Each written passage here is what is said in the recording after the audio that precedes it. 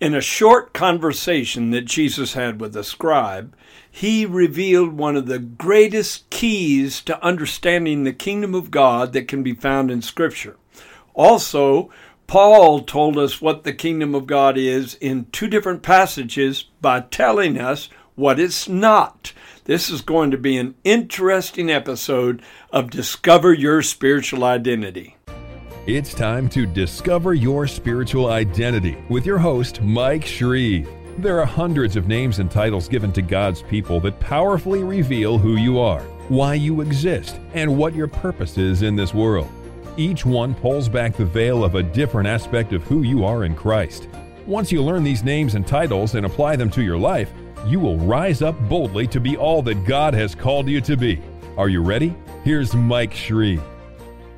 On this episode, we're going to pull back the veil just a little further on this awesome and incredible revelation of what it is to be heirs of the kingdom and children of the kingdom. The kingdom of God is what the body of Christ should be all about, not denominationalism.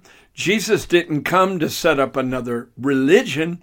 Jesus came to establish a kingdom right here, right now, in this present world. It's an invisible kingdom.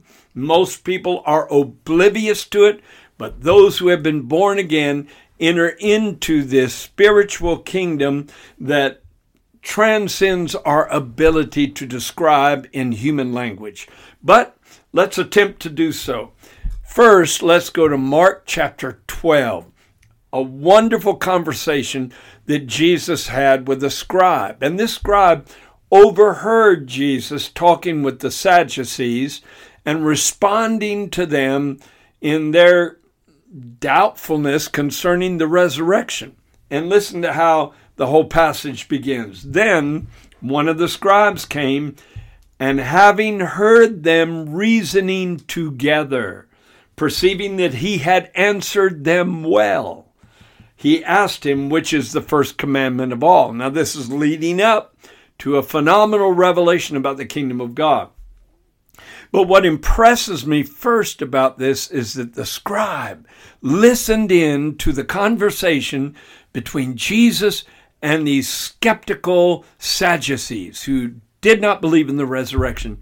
And he reasoned with them. And the scribe was impressed by the way Jesus reasoned with them. And that makes me remember that scripture in Isaiah chapter 1, where God Almighty said, "Come and let us reason together. Though your sins be as scarlet, they shall be white as snow." Isn't it an amazing thing that the creator of the universe would condescend to discuss mysteries and truths with us and reason with us until we adopt his mindset? Wow, that triggers a lot of worship in my heart. All right, let's go on. The scribe said, "What's the first commandment of all?" And Jesus answered, "The first of all commandments is, hear, O Israel." In other words, listen to God as he reasons. The first commandment of all is, "Hear, O Israel, the Lord our God, the Lord is one, and you shall love the Lord your God with all your heart, with all your soul, with all your mind, and with all your strength."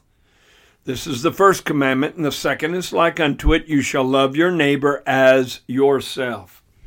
There is no commandment greater than these. It's a strange thing that almost every church has the 10 Commandments displayed on their walls somewhere, and yet very seldom do I see the 2 superior commandments displayed. That's why our ministry years ago developed a print, a framed print, with the 2 commandments that Jesus said were superior. So the scribe said to him, "Well said, teacher. You have spoken the truth." Now listen closely. "You have spoken the truth, for there is one God and no other but he. And to love him with all the heart, with all the understanding, with all the soul, and with all the strength, and to love one's neighbors as oneself is more than all burnt offerings and sacrifices." And you could include a lot under that heading. All the religious rituals and ceremonies and the things that sometimes we think are so important in the natural with regard to religion. And when Jesus saw, listen closely now, when Jesus saw that he answered wisely, he said to him, "You are not far from the kingdom of God." Wow. Not far from the kingdom of God. Well, why was he still unable to enter? Because the experience of being born again was not yet available. And no one can be translated into the kingdom of God to occupy that supernatural position of inheritance, being an heir of the kingdom, inheriting everything the kingdom is, until we are washed in the blood, until we are born again, the Spirit of God enters into us, and then we are delivered from the power of darkness. And the Bible says we are translated, immediately removed from one kingdom to the other, the kingdom of darkness to the kingdom of light. But this man, this scribe, was not far from that. He was getting as close as you can possibly get without actually stepping through the portal, so to speak, and going into that realm. Why? Because he already comprehended the overriding principle that is the dominant belief and the dominant characteristic of the kingdom of God. And that is the principle of love. Loving God with all your heart, with all your mind, with all your soul, with all your strength, with all your emotions, with every fiber of your being.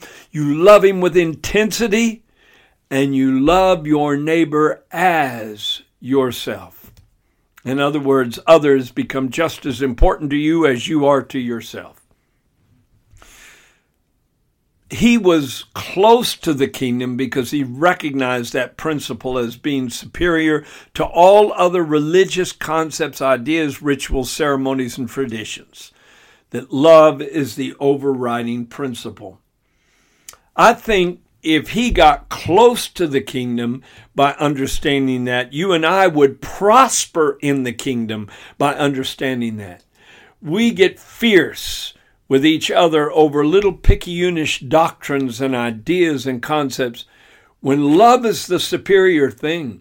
I can have a difference of theological opinion with many people. In fact, some of my dear friends believe completely different than I do concerning the timing of the coming of the Lord, or other principles of theology that are important. They are important, but they do not determine salvation.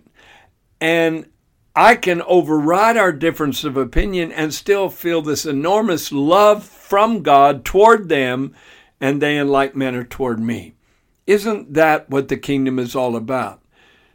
It's not uniformity, it's unity. You can have unity even if you don't have uniformity in every single area of belief. Now, there are essentials that we have to agree on, but we can still love those who don't embrace the essentials, like Jesus' death on the cross being for the sins of humanity, his resurrection 3 days later, the fact that he's the only way to heaven. These are essential concepts out of Scripture.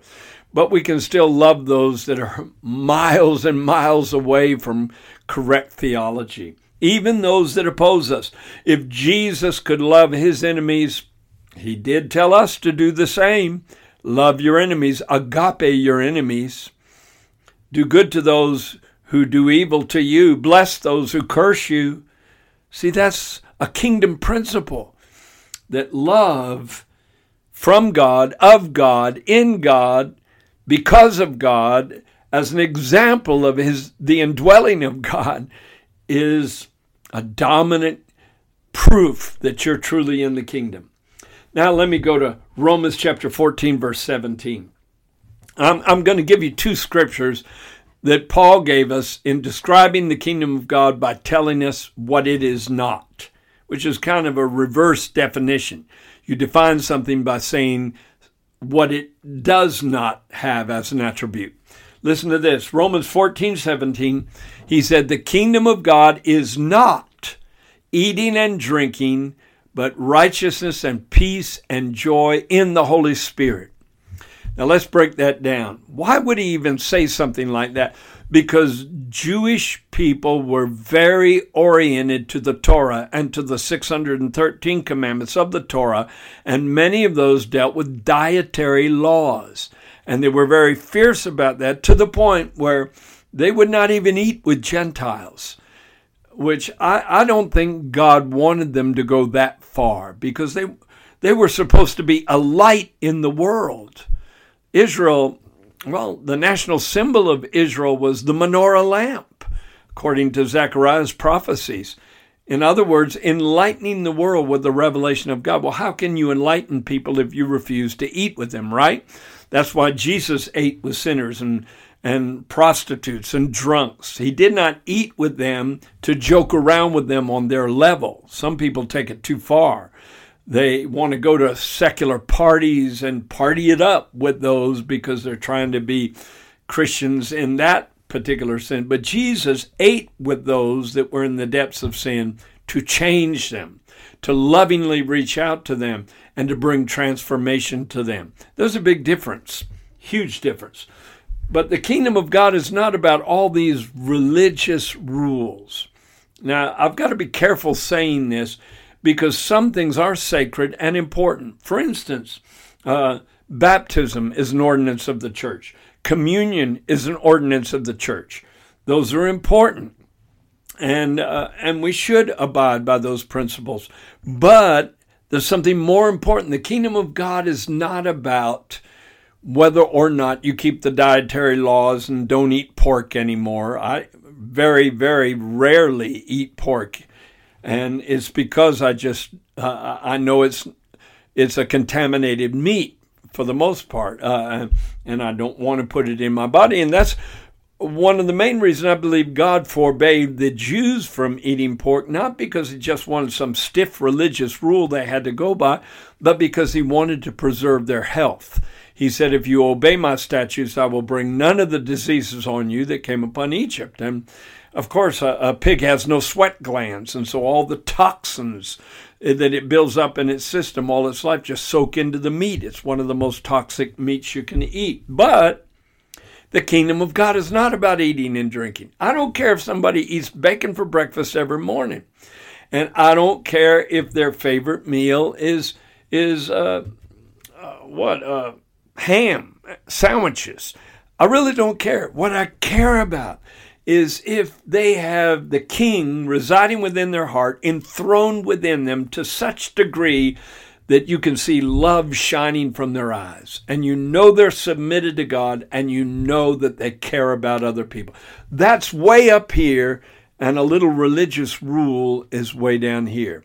And we get hung up on the rules about mode of baptism, or we get hung up about the mode of the way people take communion, or we get hung up on little religious ideas like modes of dress, modes of physical appearance, when the kingdom principle of love is way above that, infinitely higher than some of the rules that we exalt to a position of prominence. And again, there's a balance. I'm not going into a deep theological discussion of some of these rules. But I do think we get fierce about things we don't need to get fierce about. I personally, and I know I may get flack on this, you may put on the brakes, but I don't care if somebody gets a tattoo. I don't want to get a tattoo. And you can point me back to the Old Testament where it said that the children of Israel should not put tattoos on their body. But the same chapter, it said that a man should not cut the corner of his beard. So if you shave, but you are fiercely against getting tattoos, the same law that you are upholding is a law, and I'm talking about the law in entirety, the Torah, that would condemn you. So these little rules aren't as important as this overriding principle. I know some people get very fierce about the mode of dress that a woman takes, whether or not a woman wears a pantsuit as opposed to a dress. That's a really important rule for some people. But I have met women that would never wear anything but a dress because of religious principle that had corrupt hearts.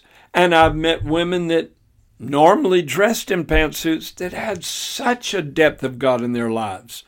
Which is most important? Isn't that what Paul is saying? The kingdom of God is not eating and drinking. It's not some of these minor things, these minor issues, but it's righteousness in the Holy Spirit. That's not talking about humanly attained righteousness. That's talking about the gift of righteousness, supernatural endowment of righteousness. The Bible said God made Jesus to be sin for us that we might be made the righteousness of God in him. And Paul said, if I be found, let me be found in him, not having my own righteousness, which is of the law, but the righteousness which is of God by faith. Wow, that's righteousness in the Holy Spirit. That's righteousness you can't attain any other way. It's a righteousness that makes you equally accepted in the presence of the Father. Heaven looks on you with just as much favor as the firstborn Son of God because you have obtained his favor, his righteousness as your inheritance. Praise God. And peace and joy in the Holy Spirit. That's not humanly attained peace. That's not humanly manufactured happiness. That's peace that passes understanding. Supernatural peace that comes from God. It's the peace of God. That's supernatural joy. That's not just some kind of happiness we muster up within ourselves. That's joy in the Holy Spirit. That's the result of that scripture. Therefore, with joy shall you draw water out of the wells of salvation. The joy of the Lord that is your strength. Wow. If you can flow in those things, if you can flow in the joy of God, you'll conquer depression and discouragement. If you can flow in the peace of God, you'll conquer anxiety and despair. If you can flow in the love of God, you'll conquer prejudice and hatred, hostility, and a sense of holding a grudge against a fellow human being. All these negatives will be washed out of your life as you go forward kingdom living. Isn't that awesome? Then 1 Corinthians chapter 4, verse 20, Paul once again tells us what the kingdom of God is by telling us what it's not. He says the kingdom of God is not in word, but in power. And he was talking about those who had withstood his position as an apostle, a representative of the Lord on that level. And he said, when I come, in other words, I'll meet with those individuals and we'll see who really has the power of God in his life. I'm, of course, paraphrasing to quite a great degree. Because he said it's not about all this rambling and arguments and words about asserting ourselves and asserting our opinions. It's about who really walks in the power of God. And that's an indication that somebody walks with God if they walk in the dunamis, the power of God that can even produce the miraculous. I was very grieved this week because I saw a podcast by a former New Ager where she's a cessationist and she doesn't believe that miracles can happen through the laying on of hands and things like that. And it just grieved me because having come out of one area of deception, the enemy has pushed her over into another area of deception. There is a power of God that still works the miraculous. I've seen it. I've seen deaf people hear again. I've seen blind people see again. One lady was blind for 80 years. This is verifiable, documentable. Or it was documented. She was blind for 80 years. Her father pulled her dress over her head when it was on fire. She got too close to the fireplace. It seared one side of her face, permanently blinded one eye. God opened that eye, gave her 20/20 vision in that eye. And when she died, she had better vision in the eye that was blind for 8 decades than the eye that she'd used all of her life up to that point. Don't tell me God doesn't heal anymore. The kingdom of God is not just about theology. We need teaching. We need biblical training. That's an important role. Jesus was even called the teacher, the rabbi, the teacher. But ultimately, the proof of God's stamp of approval on a life or a ministry sometimes is the manifestation of the miraculous. not all the intellectual wranglings that go on from one theologian to another, but it's whether or not you walk in the power of God. Well, we've covered some good territory about kingdom living and kingdom character. And there's a lot more I want to tell. I just know you ought to look up every time the word kingdom appears in the Bible and do a study yourself. And you'll find out this is a rich and deep subject. Also, listen, I really appreciate you being with me during this study, and I love for you to jump over to my other podcast when it goes out every Tuesday, and that is Revealing the True Light. I cover comparative religion subjects, and we get in some good territory where we discuss differences between Buddhism, Hinduism, Islam, Jainism, Judaism, Shinto, Taoism, and all of those compared to Christianity. It's an interesting journey. So be sure to look up Revealing the True Light podcast. I want to see you there.